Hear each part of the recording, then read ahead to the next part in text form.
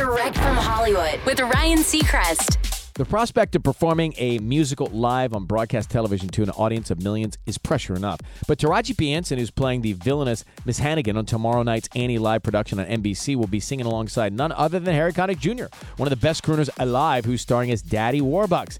That could be a stress inducer that might make some actors crack. But Taraji tells Daily Pop the trick is to absorb yourself so far into the character, you kind of forget there's any reason to be worried at all, saying, if I had to sing as Taraji, I'd probably pass out or clam up. But because I'm Miss Hannigan, and she's so zany, it's literally the most fun I've had in a long time, and I've been doing this for a while.